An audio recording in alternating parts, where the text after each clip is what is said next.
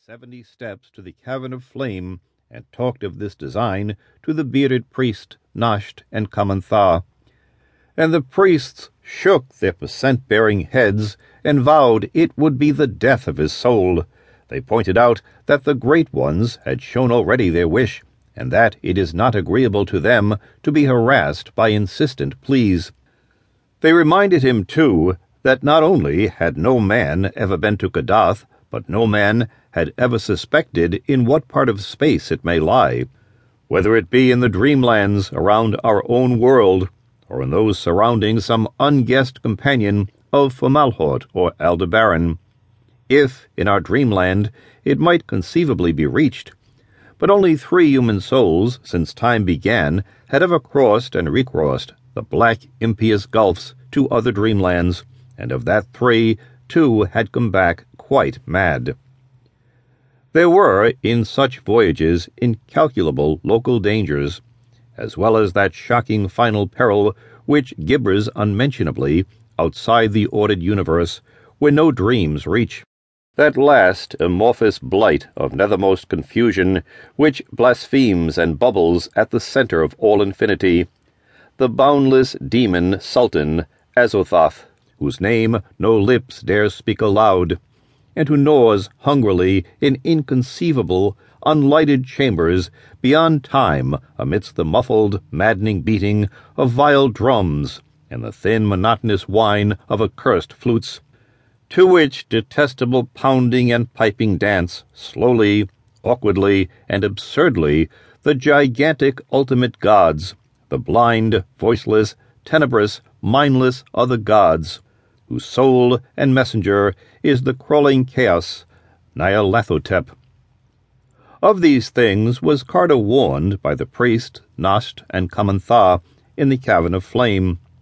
But still he resolved to find the gods on unknown Kadath in the cold waste, wherever that might be, and to win from them the sight and remembrance and shelter of the marvelous sunset city. He knew that his journey would be strange and long, and that the great ones would be against it. But, being old in the land of dream, he counted on many useful memories and devices to aid him. So, asking a formal blessing of the priests, and thinking shrewdly on his course, he boldly descended the 700 steps to the gate of deeper slumber, and set out through the enchanted wood. In the tunnels of that twisted wood, whose low, prodigious oaks twine groping boughs and shine dim with the phosphorescence of strange fungi, dwelled the furtive and secretive Zoogs, who know many obscure secrets of the dream world and a few of the waking world, since the wood at 2 places touches the lands of men, though it would be disastrous to say where. Certain unexplained rumors, events, and vanishments occur among men where the Zoogs have access, and it is well that they cannot travel far outside the world of dreams. But over the nearer parts of the dream world they pass freely,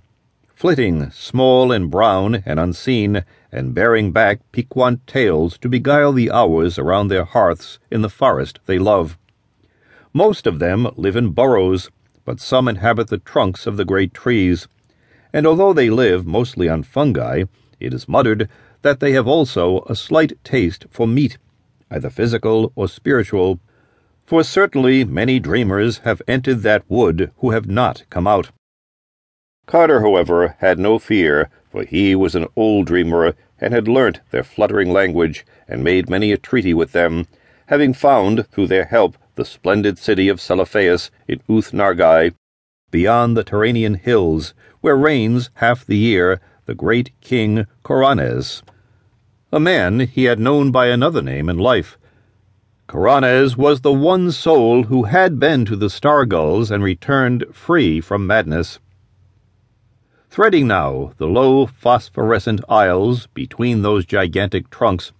Carter made fluttering sounds in the manner of the Zoogs, and listened now and then for responses.